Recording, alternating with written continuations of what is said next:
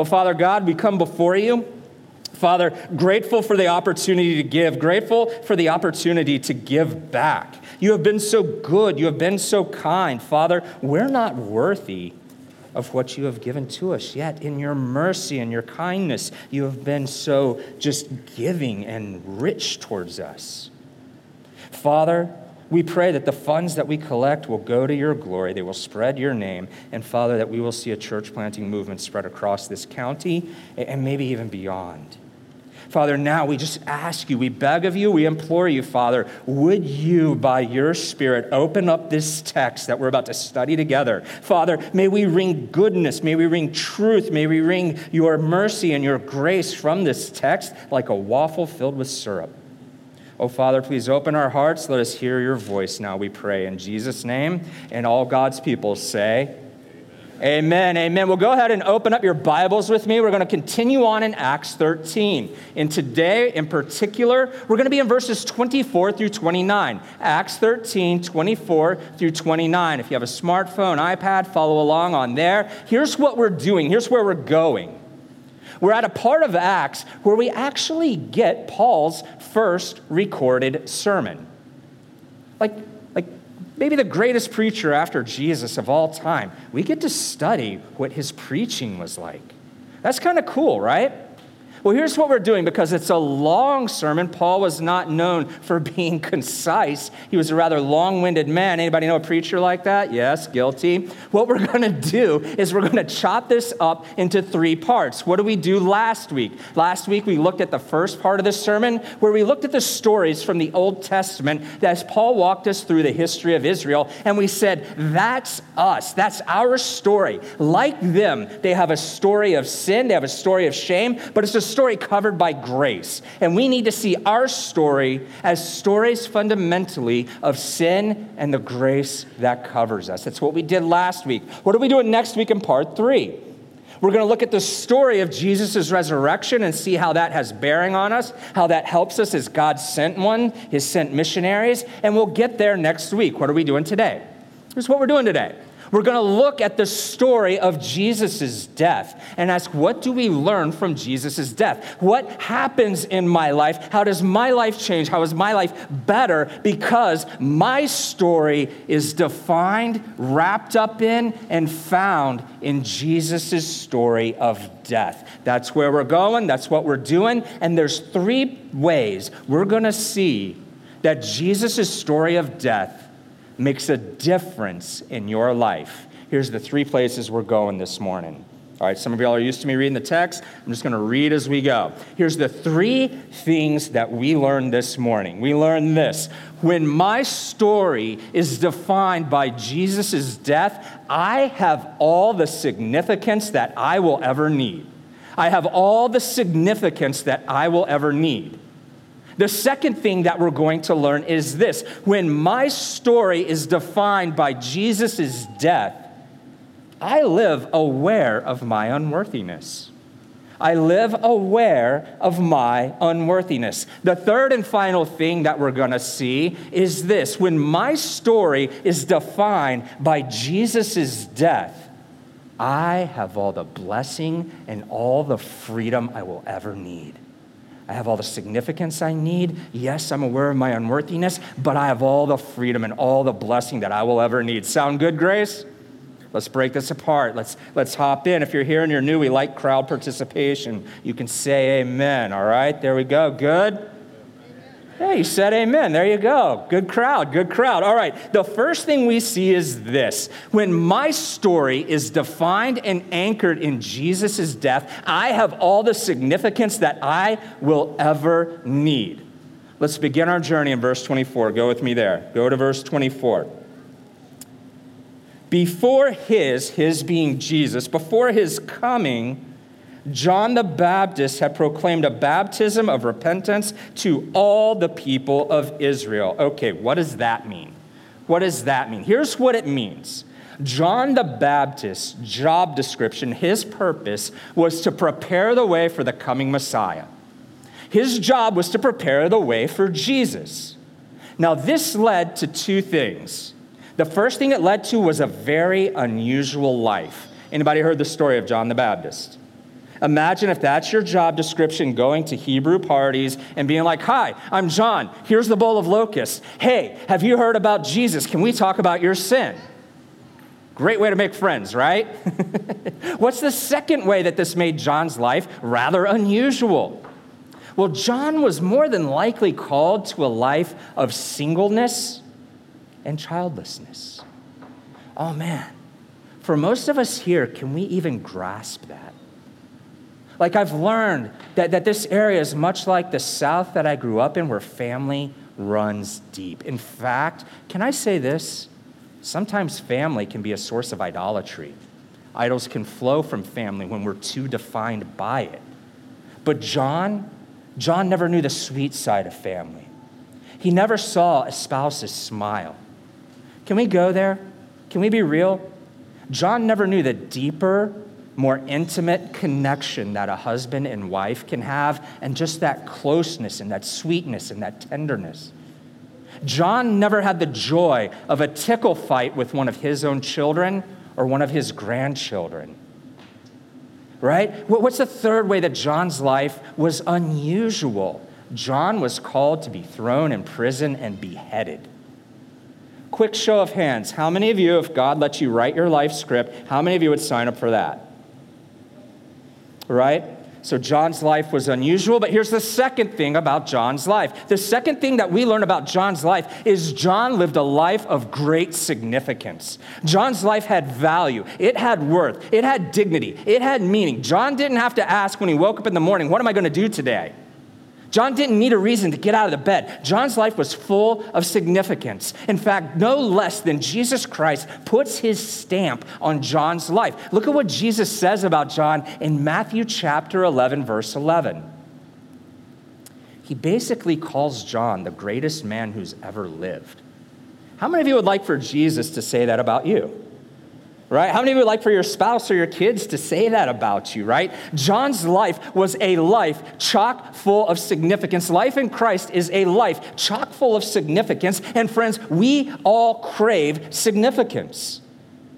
Let me show you what one author, a man named R.C. Sproul, has to say about significance. He says this. He says, "We want our lives to count. We yearn to believe in some way we are important. This inner drive is as intense as our need for water and oxygen." Resonate? Let me tell you the story of Jane. Jane participated in a survey on job satisfaction at Colorado State University. They were so struck by her story that one of the researchers just had to tell it. Here's what he tells. Jane was a cleaning lady. She hopped around from cleaning job to cleaning job, just trying to make ends meet. As you can imagine, this is a very difficult life. It's not super desirable. Well, after being a caretaker for one of her family members who winds up dying, Jane says, "I gotta get a stable job. Why? Because if I don't get a stable job, that's gonna be me."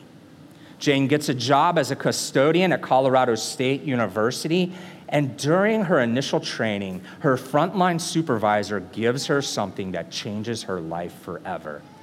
The man pulled out the dictionary, opened it up to the definition of custodian. He said, "You're a custodian here. Here's how the dictionary defines your job. A custodian is somebody who is responsible for or looks after someone, a group, or something." This was a game changer for Jane. How? All of her life, Jane had been told being a cleaning lady is dirty. It's unskilled labor. It's not worthy. But Jane realized her job had purpose. She says, as I take care of the buildings, I'm taking care of the administration. I'm taking care of the faculty as they do top-notch research. I'm taking care of the students. I'm taking care of the staff. For the first time in her life, her sense of work had a sense of worth. This fueled her. This drove her. And she stayed in that job for over 18 years and might even be continuing into it today. We all want a life where, regardless of what we do, we connect with a sense of worth. That our work has a sense of significance. How do we get that? How do we get that? Let's go back to John. Go with me to verse 25. Let's look at John the Baptist. And as John was finishing his course, stop right there. Look at that word course. Let's hang on that word course. When you translate that word from the Greek, you can also translate that not just as course, but task, obligation. Here's my favorite one, mission. Mission. John knew his sense of mission. He knew that he was sent. He knew that he was here to accomplish a purpose. And what was that purpose? What was that point? What was that mission? Look at verse 25 again. His job is to say, what do you suppose that I am? I am not he, no, but behold, after me, one is coming. One is coming. What was the point of John's life? It was to say, don't look at me. I'm not grand. Look at him. Look at Jesus. When we read John's gospel, chapter 3, verse 30, we see a very powerful, very profound statement of John the Baptist. It was actually a popular Christian bumper sticker several years ago. What is it? He must increase. I must decrease. Friends, there is a wonderful sense of significance when life is about Jesus. But here's the catch. This is actually really cool. I think you're going to like this. You get something better than John.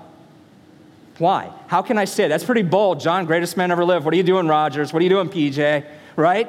John's job was to announce the coming, the arrival of Jesus. Jesus has come, and why did he come? Why did he come? Make some water wine? No, he came to die. What do you and I get to live for? Jesus' death. When you live to point to Jesus' death, it is a game changer. It changes your life. How? How? Let me illustrate it. I would love to walk you through work. I would love to walk you through parenting. I would love to walk you through civic responsibility, all the different facets of life. Can we hone in on marriage? Can we ask, how, when I live for Jesus' death, does that make my marriage better? How? Husbands, you are called to lay down your life for your wife. You are called to serve her with every fiber of your being. You are called to live to make her life better. When you live for Jesus' death, you live to give away. You live to sacrifice. You live to die to self. You live to deny yourself. And when your wife sees that, ladies, get my back here. I'm helping you now. Ladies, get my back. When your husband does this, when you can trust, you have a rock rib, I know him. He lives for my embetterment. He lives for the family's embetterment. Doesn't it make it easy for you to do what the Bible says, which is to respect and to submit? Don't you do that from a place of respect in seeing his life in Christ? Men, do you see that? When you're Jesus, when you live out his death, it moves your wife. Ladies, what are you called to do? Well, the biblical verbs, some people don't like them, but here at Grace, we're equal opportunity when it comes to offending people. The verbs are respect, submit, be subject to. When you live for Jesus' death, when you give away, when you live self-sacrificially as a wife, as an aspiring wife, right? You move your husband. You move your husband. When he sees your life live for Jesus, he sees you sacrificing, what's his response? Whoa, I came for the looks, but I'm staying for the Jesus. And you appreciate her, you treasure her, you value her. And what does that do in your man? Oh, it makes you get creative. You go, I can never run out of ideas to treasure her, to cherish her, to show her how valuable she is. It makes you over-the-top creative. And when we're over-the-top creative and loving our wives, the lubby-dubby factor jackrabbits up, doesn't it? Right? Doesn't that make marriage sweeter? Doesn't it make you like teenagers all over again? But here's the thing, it doesn't just do that for you and in your life, it makes your marriage evangelistic. What is the purpose of marriage? To show Christ and the church. When other people see Jesus and his death making a difference in your marriage, other people go, how do you do that? I want that. right? Wouldn't that solve a lot of society's ills, right? If our marriage has shown forth the beauty of Jesus' death. Oh, what a wonderful thing. What a wonderful way to live. Oh, what a wonderful way to have an impact. What do we learn from John's life? We learned this. When your life is defined by Jesus' death, you have all the significance you will ever need. But how do we rest in that? How do we trust in that? It's a process. It's a journey. We've got to look at one other aspect of John's life to begin on that journey, and it's this. John knew that he was unworthy. And that's our second point. When your life is defined by Jesus' death, you are aware of your unworthiness. Look at verse 25. Where do we leave it off? Where do we leave it off in verse 25? John says this, after me one is coming, and look at this phrase, the sandals of whose feet I am not worthy to untie. Friends, in John's day, the slaves and the servants would take their master when he got home and they would undo his shoes. John says, I'm not worthy of even that. Now that creates a problem. Creates a problem, does like if John is the greatest man who ever lived, you and I are like somewhere in here, right? Like my mother-in-law here, me here, sorry, didn't mean to embarrass you, but we have a problem. We're all unworthy. We're all unworthy. In fact, Paul double clicks on this. But before we go to verse 26, let me give a massive caveat here. This isn't National Offend Everybody Day. This isn't National Pick on Everybody Day. That's not the point of talking about our unworthiness. No, the point here is to have a sober assessment of our lives. Because when we do, you're going to see at the end of this point, there's something really beautiful that happens. Something really cool that you're going to love, you're going to treasure. But let's go to verse 26, because Paul also double clicks on this notion of unworthiness. You see, in verse 26, Paul basically says, here's two crowds of people, they both need to be saved. Look at verse 26, go with me there. Brothers, sons of the family of Abraham, and those among you who fear God. All right, who are the sons of the family of Abraham?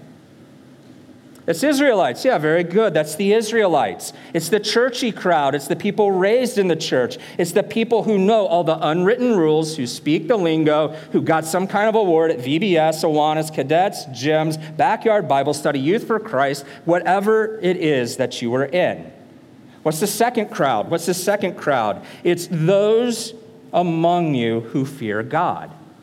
Who's that crowd?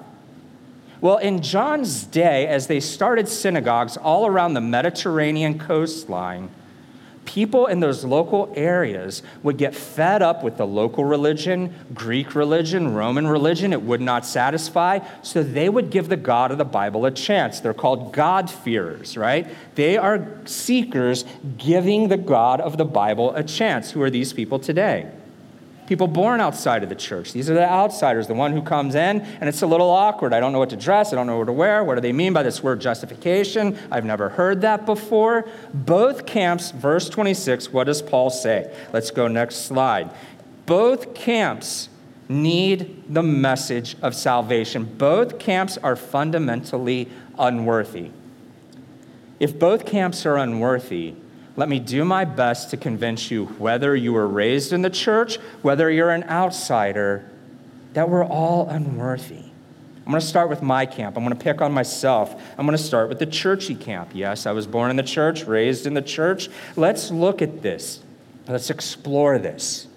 Men, you are reading Everyone's a Theologian by R.C. Sproul. Is it a good book? It's a good book. Yeah, it's a great book. Let me ask you this.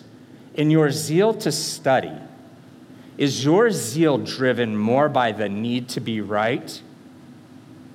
Is our study of theology turning you into a hard-hearted person who has no mercy towards people who haven't studied this, and you're living to dismantle and take apart what other people believe?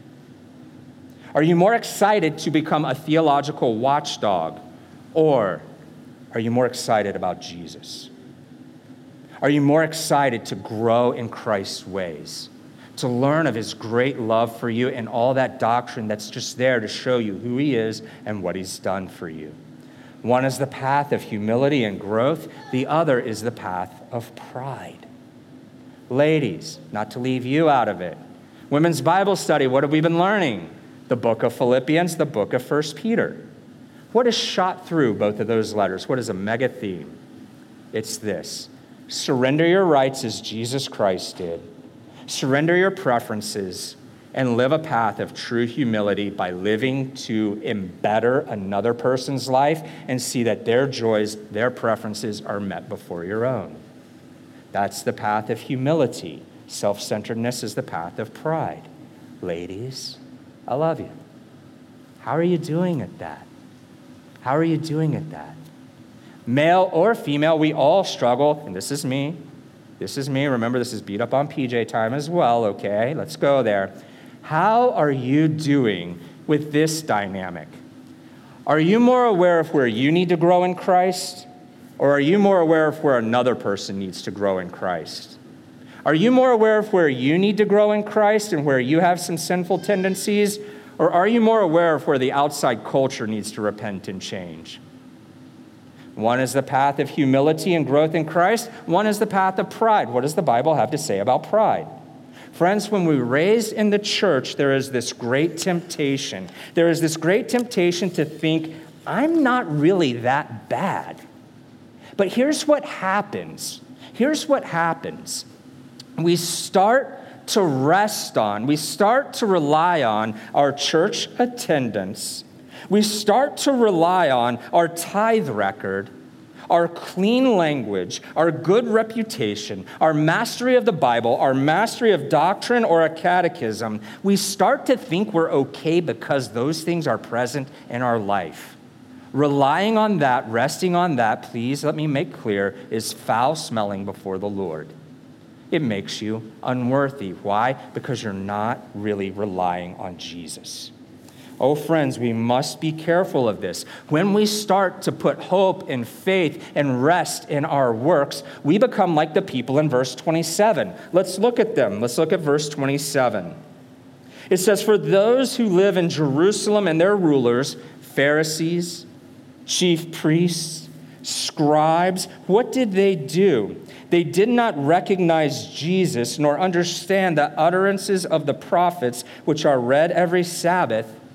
They misread the Bible. They looked to the Bible as a set of laws that you follow, and they missed Jesus and they missed their need for him. They thought they were worthy. They were not aware of their own unworthiness. And what did the churchy people of John's day do? They're the ones that called the loudest for Jesus' crucifixion. Friends, being raised in the church, we can go that way. Please be careful of that. Okay, now what about people outside the church? Everybody can breathe, relax, rest easy. Get them, Pastor John, right? What about people raised outside of the church? If you're an outsider, if you're here, and you're really honestly seeking the God of the Bible, can I ask you this? Can you really say you're living for God's glory? Can you? All of your life devoted to living for God's glory. You're seeking God. I love that. That's wonderful. Let me encourage you to do it. How earnestly are you doing it? Are you willing to let your search for God take you to uncomfortable places? Like, do you really want God no matter the cost? Like even if it means that the Bible is true, if I may say it, hell is hot. Men are really men and men only. Women are really women and women only. And Christ is our only hope. If you had to believe that, would you still say, even if I have to believe that, I'm chasing after this God? Or do you put conditions on your search for God? Do you tell God, I'll believe in you if I can marry who I want to marry, love who I want to love? Do you tell God, I'll believe in you if you don't make me change on A, B, and C? Can I ask, do you see what you're doing? By putting conditions on God, you're trying to create God. You're trying to fashion God. You're trying to tailor God. You are making God in your own image rather than letting him have made you in his image. And if you pull back the nut enough on that, if you peel back the onion layers, what do you find? You find that when you're making God, can I say it? You're playing God. How would you do before God's throne if he laid out to you that that's what you're really doing? Would you feel worthy? Would you feel worthy? Now, again, the point here is not to navel gaze and, I'm so bad, I'm so evil, I'm never coming back to grace. No. We must have a sober-minded assessment of ourselves, because when we do, when we're honest and we own that we're unworthy, here's the beauty. Here's the good part. Let me tell you the good part. There's 3 good parts. There's more, but I'm only going to give you 3.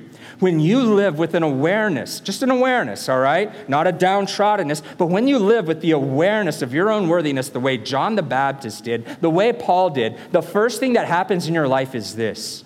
You don't feel a need to get into fights with non-Christians. You're kinder. You're more winsome. They say things that, could kind of get you riled up. Our first comment, our first review on Facebook as a church plant was this. It's from somebody who wrote, theists, people who believe in God, all suffer from mental illness. Science is the cure. Right? Like the snarky, witty guy in me wants to say, did your mom and dad believe in God? Did your grandparents believe in God? Did your great-grandparents believe in God? Were they mentally ill? You know it's hereditary, right?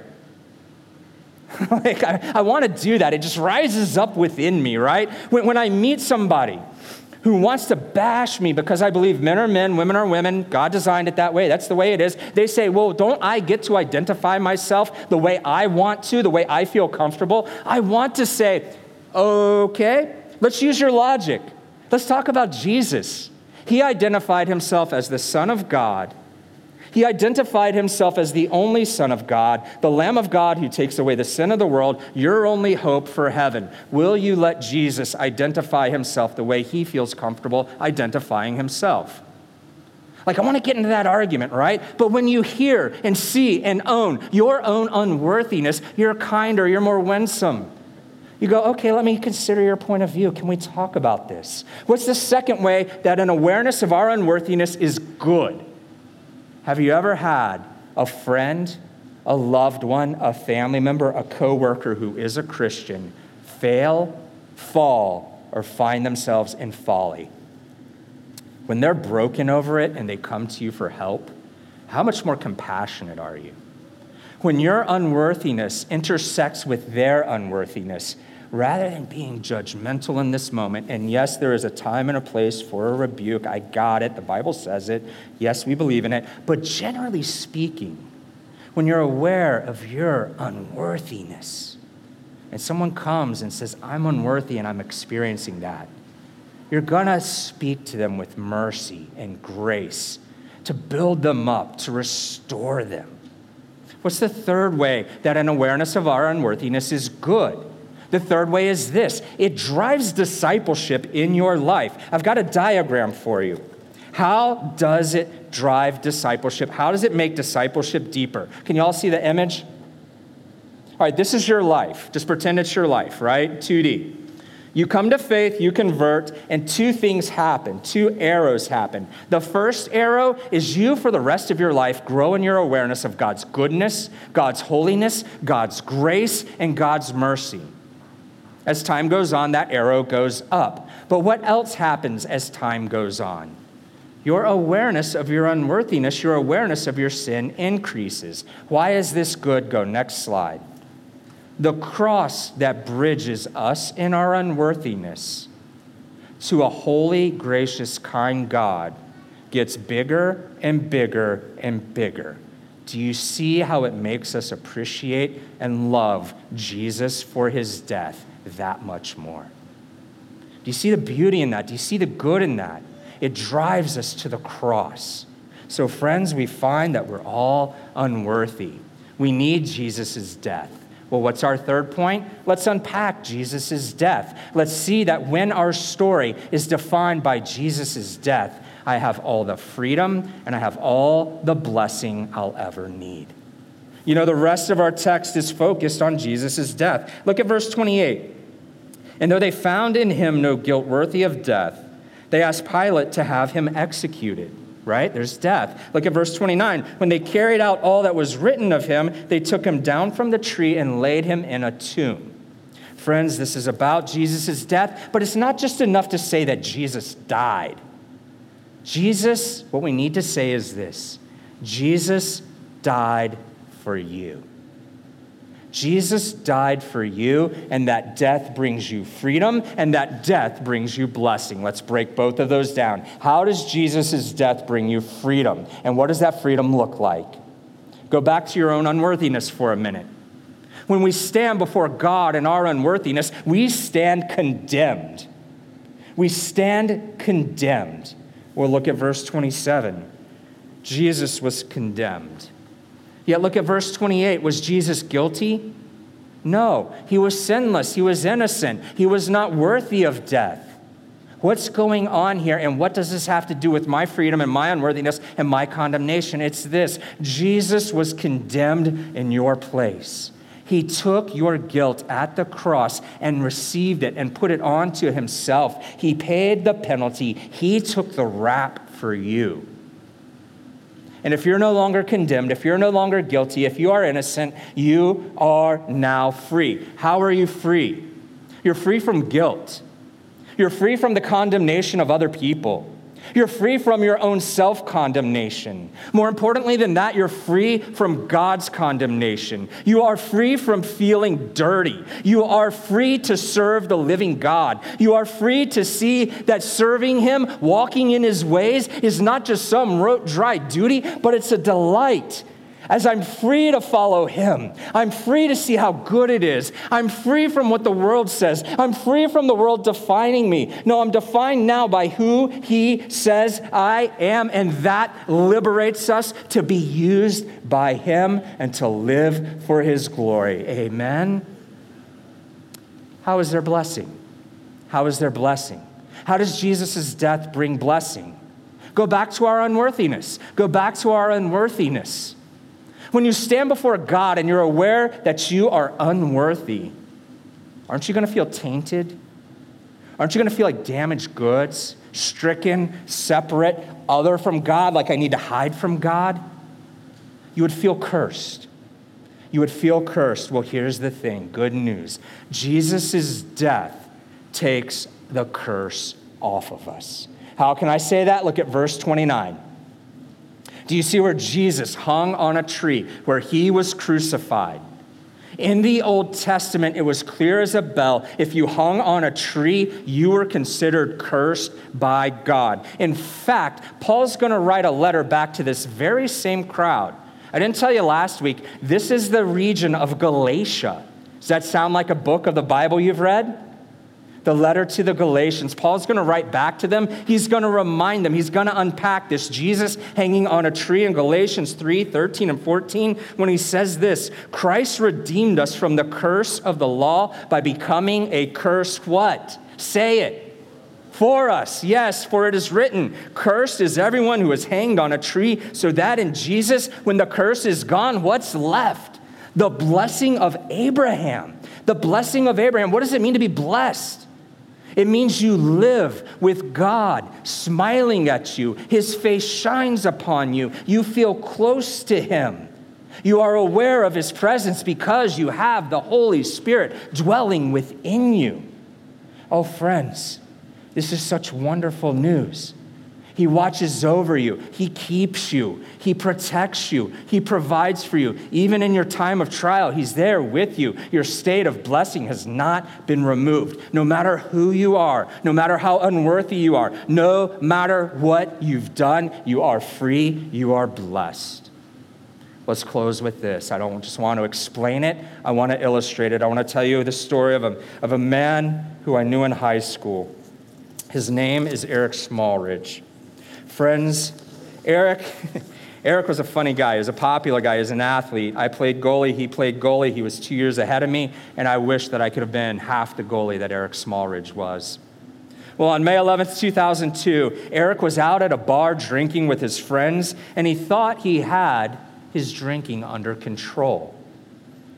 Like so many people when they're drunk or inebriated, he did not realize how out of control he was.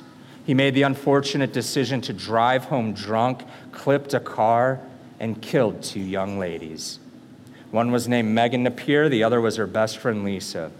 To this day, Eric can tell you, I remember standing off to the side of the road as the cops got the white sheet out of their patrol car and put it over the windshield with the two bodies still inside. It haunted Eric for a long time. He says, May 2nd, the night that this happened, was also the night before Mother's Day. What a terrible thing to have happen, and what terrible timing for Renee Napier to learn that her daughter, Megan, had been killed by a drunk driver. But friends, this is not the end of Eric's story. No, this is not the end of Eric's story. In Christ, this is never the ending of the story. No, here's Eric's story. Eric was riddled with guilt and grief, and as a result, he joined a Bible study in prison. He came to faith in Jesus Christ. He gave his life to Jesus despite his unworthiness, and he found the freedom of forgiveness. Eric says this, I didn't glorify God with my life. I hated myself after the accident and contemplated suicide. I never thought now I would be a soldier for Christ. This is also not the end of the story for Renee. The trial took place in 2003, and because of her faith, she found the freedom to say at the trial, Eric, I forgive you. A year later, she started the Megan Napier Foundation, where she goes around into schools, making presentations on DUIs, telling her daughter's story. It's actually kind of started to take off. 2 years later, 2006, what does Renee do? She goes to the judge and says, Judge, would you pardon Eric? And the judge cut Eric's sentence in half, the man who killed her daughter.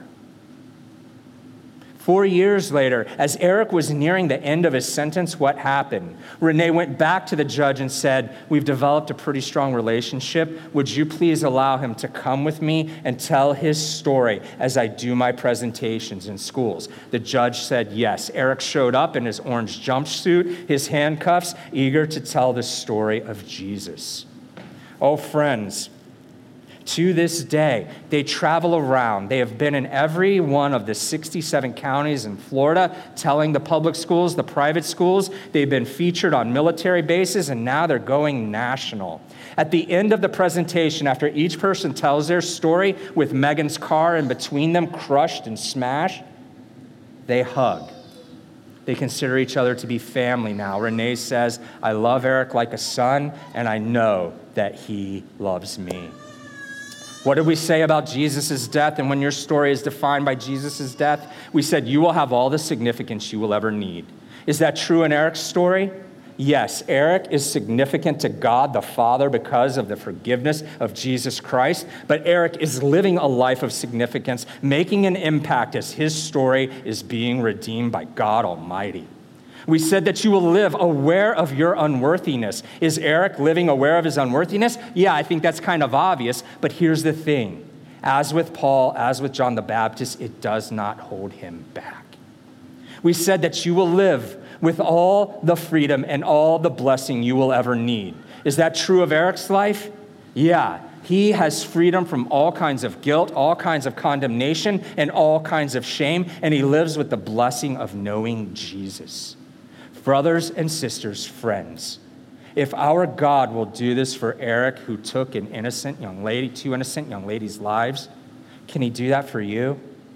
Yes. Can he do that for your son, your daughter, your wayward family member? Can he do it for your friend? Can he do it for your coworker? Can he do it for your neighbor?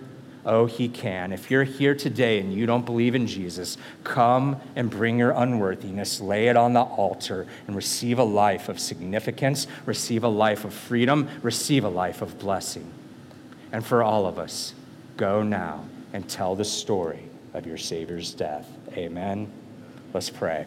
Oh, Father God, we come before you. Father, you alone are holy, perfect, righteous, and good. But Father, you're not just a cosmic judge who lives to zap us. You're a good Father who sent his Son to die in our place, to take on our unworthiness and to nail it to the cross so that it is gone from us as far as the east is from the west.